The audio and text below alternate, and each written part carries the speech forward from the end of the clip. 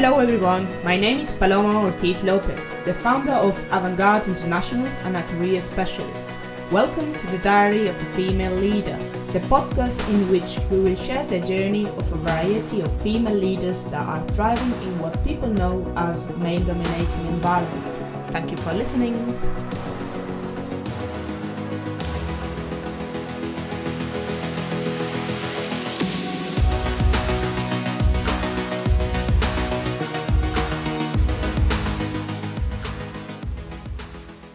Good afternoon, everybody, and good morning to our next guest, Jennifer Abols. Good morning for you, Jennifer.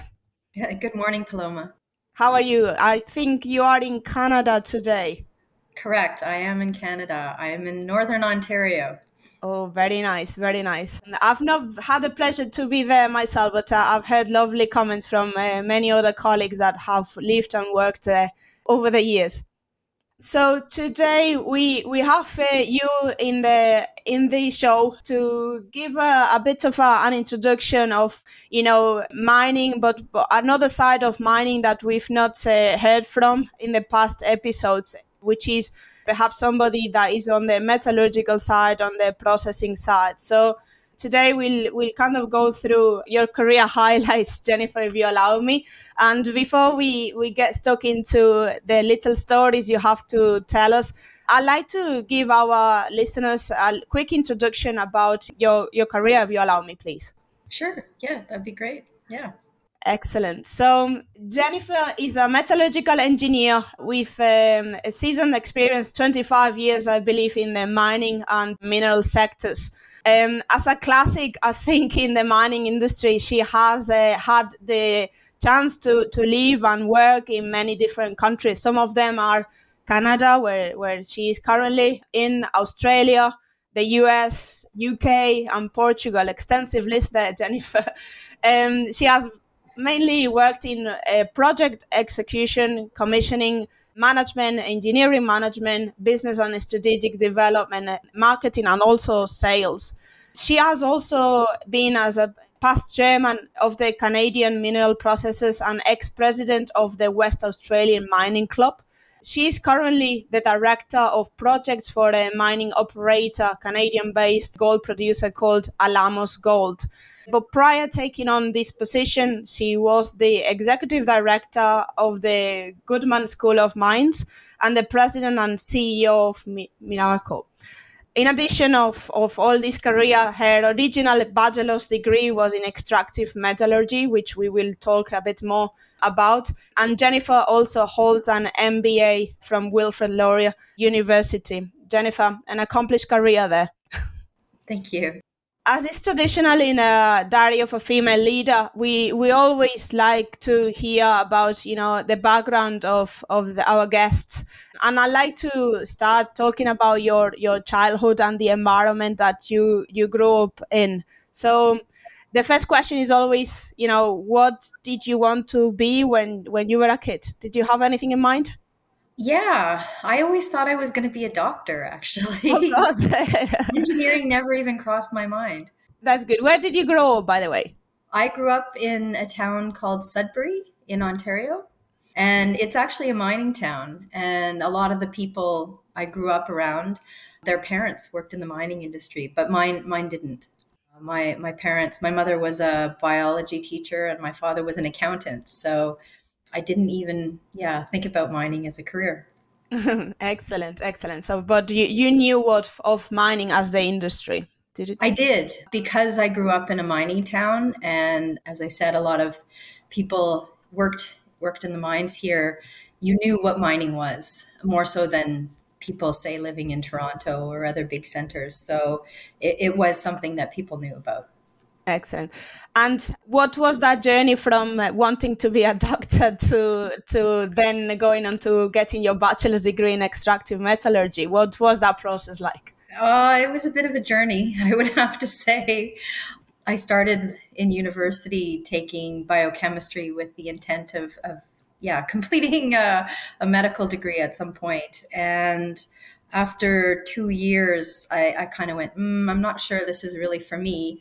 And I was very fortunate in that that summer I was working at the university. I was actually working, there was a summer school of science that was going on for high school students, and I was involved in that. And one of the professors that was teaching engineering to the students and I had a chat, and I explained to him how I didn't feel that my courses were terribly practical Okay. and that I wasn't really enjoying them. And he convinced me to switch over to engineering.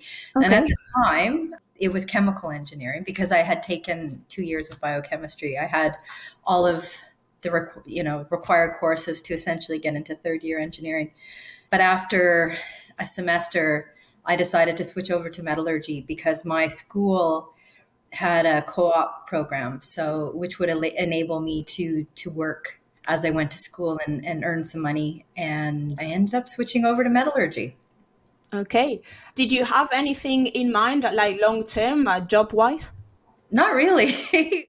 And I think it was good that I did the co-op program because I really, while I knew what mining was and, I was learning about the theoretical aspects at school, being able to get out into the workforce and actually see what it was all about, I think was really important. And so throughout university, I ended up doing, I think it was 5 co-op placements, which was really, really useful.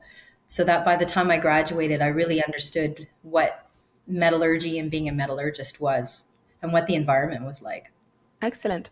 And I always think that family, parents, and the environment that you're in have a bit of an impact in, how you making your decisions, especially in start of your career or your studying choices. How did your parents and family support you in your choices throughout your early days?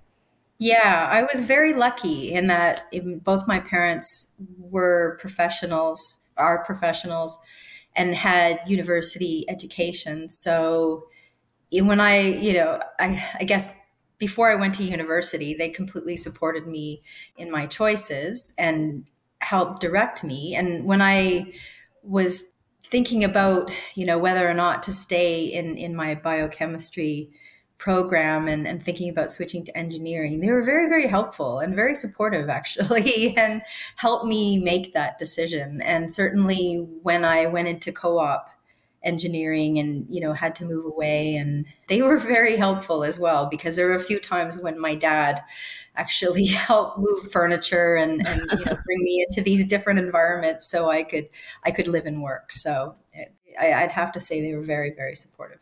Mhm. And I believe one of your first jobs was as a project engineer in the mining industry, I believe, was already there. So how did you get to that, and how was that first experience in the industry? My first experience in the industry was quite good. I was lucky in that I had a very good mentor early on. So when I was working as a student in the mines up in Northern Ontario, I had a strong mentor who, taught me the basics basically. And before I graduated university, he offered me a job working at the mine where I operated as a student.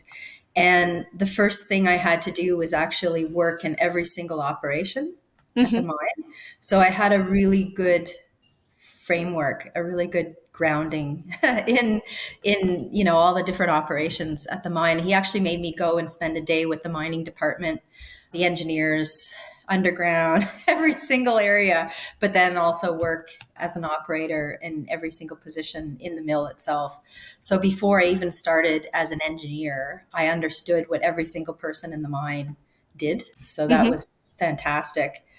And then when I started, I guess, working as a junior engineer at the mine in the mill, I started off, I guess mainly doing operational type work initially, and then moved into projects, which I learned pretty early on was something that I really liked and had an aptitude for. Hmm. So again, a very nice journey at that first role. Excellent.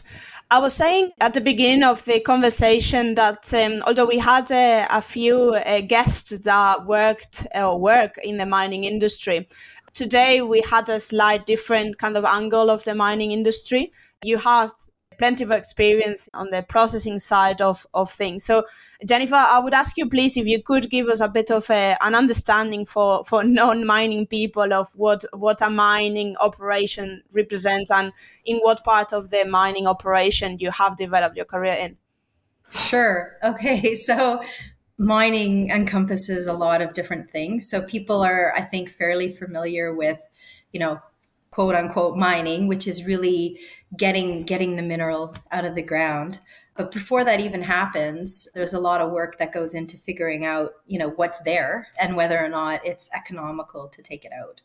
So there's a lot of exploration work that has to happen. There's a lot of evaluation work that needs to happen to determine, whether or not a deposit is economic or not. And then the miners get involved and figure out how to get it out of the ground. So really you're trying to find out the most economical way of getting that mineral out of the ground within, the confines of environmental stewardship. So there's two main types of mining. There's underground mining and then there's open pit mining. So in underground mining, it's a little bit more complicated because you have to deal with things like ground control and and ventilation. Open pit, yeah, that's what it sounds like. It's a big open hole in the ground. It's a little bit easier to manage, but you have some very big trucks that go in. So basically, but the same principles are there. You're blasting the rock and you're getting it out of the underground. And you're talking about boulder-sized pieces of rock that are coming out of the ground. So then the mineral processors, the metallurgists get involved, and you're trying to get the metals out of the rock or the minerals, depending on what type of mine it is. So what you want to do is you want to break those boulder-sized pieces into smaller chunks and basically break it down so that you can economically get that mineral or metal out of the rock. And there's a whole bunch of different processes that are involved in that. But yeah, typically you have some crushing operations, then you have some grinding, so to break the rock down further, and other mineral processing operations, depending on what type of ore it is and what the metals are that you're trying to take out. You might have something like, flotation. You might have cyanidation in the case of gold. You might even have magnetic separation if you're dealing with a magnetic iron ore type mineral. But essentially, the principle is the same, is to economically get that mineral or metal out of the rock. And then if you are further breaking it down into the metal, then you're going to use some type of metallurgical process, whether it's hydrometallurgical, where you're using some kind of a chemical to dissolve the metal, or sometimes pyrometallurgical, where you're using heat, fire to melt that metal down to produce a final product. Mm-hmm. That's a really good explanation. And if you allow me, Jennifer, if I confess something here, when I started many, many years ago in the mining industry, or to know about mining industry, I literally thought that you were getting the gold out and you were just exporting that. I didn't know that the whole processing part of things existed, and how complex and fascinating it is, because I think you guys are very clever people that try to figure out many complex formulas to kind of make it viable and make it, the more productive. So I do think that if you like sciences, or you're thinking of, a career in, metallurgical or chemistry, sometimes in some countries the degree is a chemical engineer, I think that mining has kind of a bit of a space for, your background or your interest there. So thanks for providing that information. I have a simple question, like, why did you continue working in the mining industry? Why mining? It's an interesting profession. You can do anything. So I started off as a metallurgist working in a mine, but you don't have to work in a mine. You can, there's all sorts of career choices open to you as a metallurgical engineer. Excellent. I do believe that you worked in different types of companies. Some roles were more site-based, but you even had some experience in sales, for other type of companies. So I think that reinforces the idea of, mining has a space for, whatever your choices are. If you like more adventurous and want to have great experiences working remotely in many different countries, but if you kind of like, the city environment, or you're not ready to spend that long amount of times in a remote site, maybe on another capacity, another type of company, you can also develop your career. Is that right to say? Yeah, that's exactly right. There are so many choices open to you and so many different career paths that you can take that, basically the world's your oyster. Excellent. And you can make a good income doing it as well. That's a really good point. We never actually kind of mentioned any of these points with previous guests, but I do believe that could be something that is not really well known. Is kind of more popular to know that oil and gas industry is quite the remuneration from in that industry is high compared to other type of industries, but mining is not that far behind, isn't it? No, that's correct. Actually, it's very high. And for example, at the university here locally, our graduates get the highest starting salaries coming out of university than anywhere else in the province because they're working in the mining industry. Yeah, good to know. Good to know. We were talking about in the introduction your current position. You are the director of project of Alamos Gold. So how does that happen? How did you get to your current position? You kind of gave us a little bit of flavors, but if we could get more like the final years and a bit of detail on what does a director of projects in a mining operator do, that'll be fantastic. Okay, well, it's been a long journey. I would have to say, with a few twists and turns along the way. But I think I'm one of the few people that has actually worked across the entire life cycle of mining in their career. So, as I noted previously, I started off working in operations. So working as a metallurgist in a mining operation. After that, I ended up working for an equipment supplier to the mining industry, actually a couple of equipment suppliers to the mining industry. So got a very good, I guess, firsthand experience on how to size and, pick the right equipment for a particular job. I ended up also working for an engineering company in my career. So these are the people that help you, design and build a mine. And for many companies in terms of developing projects. So that's really, what I do now. I develop and execute projects, but it didn't, happen overnight. You learn as you go, you get experience.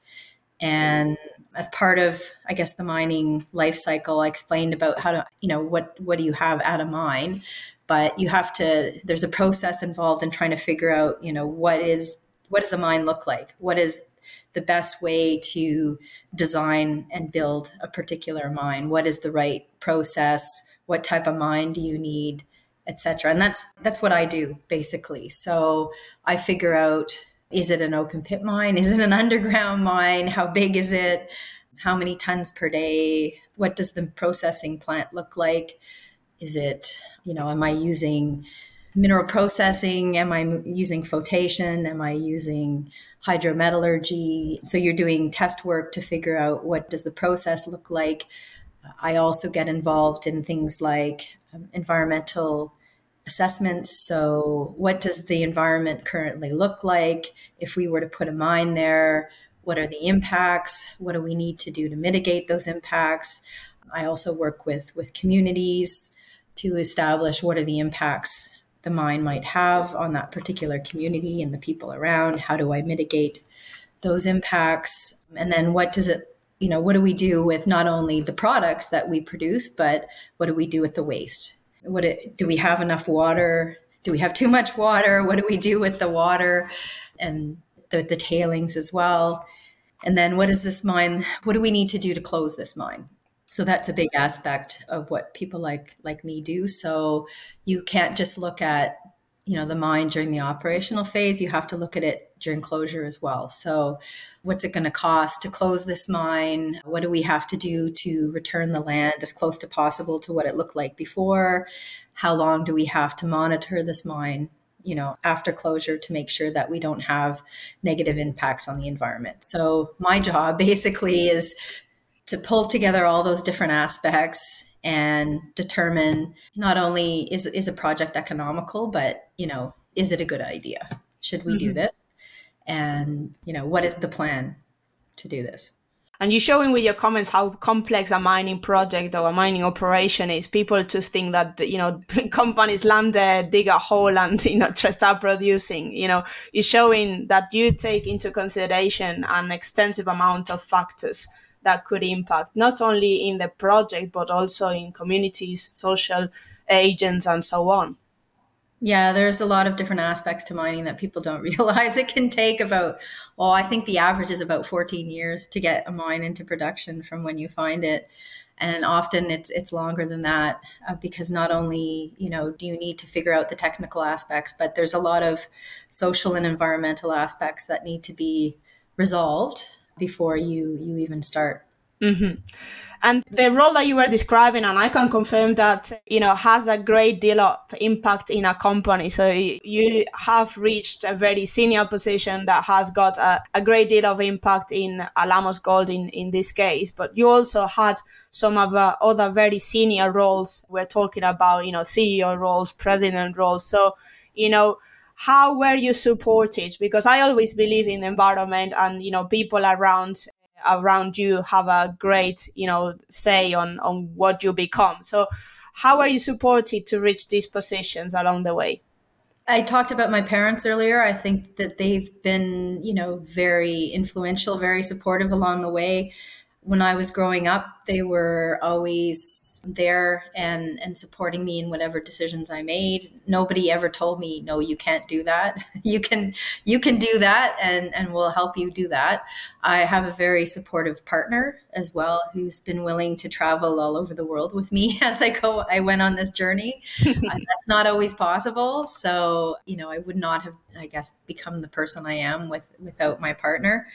I also have had some very good mentors along the way. And I think it's really important for your listeners to understand that, you really do, you learn as you go, and having good mentors and good people around you where you work really has a big influence on where you end up. So I've been very lucky along the way to have some excellent mentors that taught me some key skills early on. And I think that's really helped a lot. Good coworkers as well and good environments to work in makes a big difference as well. You certainly don't want to stay in a toxic environment working around people that you don't want to be around. Mm-hmm, mm-hmm. Excellent. And if I can ask you, what is it that you love about your career? What would be the highlight? It's been an adventure, I would say, more than anything else. I've really loved the people that I've been fortunate, enough to work with and around. I think, that is the really interesting thing about mining that maybe people don't know is just how great the people are and what a nice community there is around mining. So every single country that I've worked in, I've managed to, build up a nice community of friends and people, coworkers. And yeah, it's been really fun, I have to say. Okay, that's good. It's been really fun. I think it's a good summary of how you feel about the 25 years in the industry that you have had. We kind of go into the last part of the conversation, Jennifer. Gone quick, by the way. I guess is a good thing. It's a bit of a reflection, right, on what you are versus what you were building when we started this conversation. And from your position, many years in and a great deal of experiences and fun experiences by the looks of it, what would you tell your younger self if you had a chance to do that? Oh, that's a good question. I try not to have any regrets, but I think I would tell my younger self to stay in operations just a little bit longer. And this is something I do tell graduates as well when I meet them, is that it's important that you get a good foundation. If you want to work in mining, you really need to understand mining, and staying and working at a mine for a period of time, I think is a really good idea. And yeah, maybe the one regret I have is that I didn't stay as long as I should have. Mm-hmm. Okay, not a bad one. And Jennifer, the kind of the type of people we would like the type of people that listen to us basically are people that young or not young or whatever the background is, but they are kind of deciding if to change their careers to what we call man-dominating environment. So What can you tell to these girls that are in that part of their lives? Yeah, again, a very good question. It's an interesting one that I've thought about. I mean, do something because you love it. Don't do it because somebody's telling you to do it, but don't be afraid. I've had some excellent experiences. Yeah, you do experience some pushback. I have had a few people over the years, men, of course, tell me that, my job should be at the home and not at the mine. But, you can't listen to people like that. They have other issues, I would say. But, you know, yeah, I guess the thing I would tell them is don't be afraid and follow your dreams and, figure out what makes you happy and what you want to do and follow that. Good advice. You were talking earlier about mentors were important in your career. Have you got any tips for our listeners on how to get to the mentor? Because that's something very common, and I do agree is a very good advice. But how do you get to a mentor? Do you buy it on eBay or something like that? No, yeah, I guess I've been fortunate in that my mentors just, I happen to find them as I progress through my career. And they're typically, the people who sit above me in my different roles. But I think figure out, who in your working environment you look up to, figure out who those people are, who's doing a good job, who, would you like to be when you grow up, Hmm. and become friends with them. Figure out what they like and have a chat and form a relationship. Yeah, and you said don't be afraid. So And don't be don't. afraid. Yeah. Because I've been a mentor to other people as well. And they're typically the people that work under me, but, be open to the experience of asking questions and building up a relationship with someone who maybe is not scary, but certainly, superior to you and who you might be intimidated a little bit about talking to. Hmm. Yeah. And I believe, or I don't know, I want to think that 25 years ago, when you first stepped in on a mine site, things were very different to what they are now, hopefully. But we definitely not there because otherwise this podcast wouldn't exist. And so what else can we do to help reaching men-female equality and equity at work? It's a difficult question. I can remember when I was a student and I was graduating, there out of a class of, I think there was 10 of us, there were maybe two girls. And I thought, oh, well, this is unfortunate. And I'd go to conferences, I'd go to big meetings, I'd be, the only woman in the room or one of maybe a handful.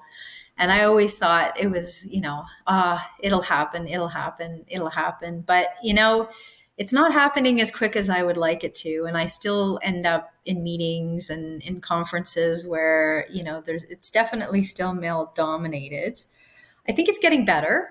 In certain areas of engineering, you're seeing parity. I would say not so much in mining and metallurgy, but it is getting better. I think in chemical engineering, we're almost at parity, if not at parity, which is great. Hmm. I think you need a supportive environment. I mean, people are going to work where they feel comfortable working, where they think that there's a place for them. I think mining companies have gone a long way towards making that happen. You have boards now that are reaching parity. You have more female mining company executives, which is great. I think you need those role models so that women can see that, oh, okay, yeah, there is a place for me at the top. I think that goes a long way. If you don't see people like yourself in those positions, then you don't necessarily think that they're achievable. Hmm. I also think you need more supportive environments for people to work at. So working underground is not, the easiest place to work. Working in a processing plant, it's not so bad. It's, for a woman, I think it's a combination of things, but also I think, little, it's crazy, but, in bigger centers, this isn't an issue, but in small towns where, you often have mines, childcare is a big issue. Transportation is a big issue. It's removing some barriers so that women can work in those environments. I think companies have a role to play there to help achieve that. Hmm. good news is that they have realized of that. I have participated in great projects that the companies were asking us, what were those barriers, because they weren't even aware before. Whilst now they are, and slowly they are trying to put things right. Maybe like you were saying, not as quick as we would like to, but we can see some progress, and hopefully, with more people, wanting to join the industry, they have to do it quicker as well, because they have more, obviously the activity is high and they have more numbers. Mm-hmm. There are a lot. Mining is going to see a pretty major gap in the amount of, workers coming up over the coming years. There's going to be lots of opportunities for people to work in mining and in very high paying jobs. So, I would encourage any women, young women listening to this podcast to look into a career in mining, because there's going to be some fantastic opportunities. And to close with that, I think, Jennifer, it's been great to understand more about other side of mining, which is more the processing side. I don't think we kind of had that in the podcast before. So thank you so much for not only joining us, but also to provide very valuable information about, potential careers for other type of people, non really mining engineers, that perhaps our listeners didn't know that it could even be an option for them. Oh, you're very welcome. Thank you, Paloma. It's been my pleasure to speak to you today. Thank you very much. The pleasure has been ours. And have a good rest of the day, Jennifer. Thank you. Bye-bye. Bye. Thank you very much for listening to Diary of a Female Leader. If you enjoyed our episode and want to contribute to sharing these incredible stories of females leading in business, please subscribe to the podcast so you don't miss our next interview. You can also follow us on Twitter and LinkedIn by searching Diary of a Female Leader. Until next time.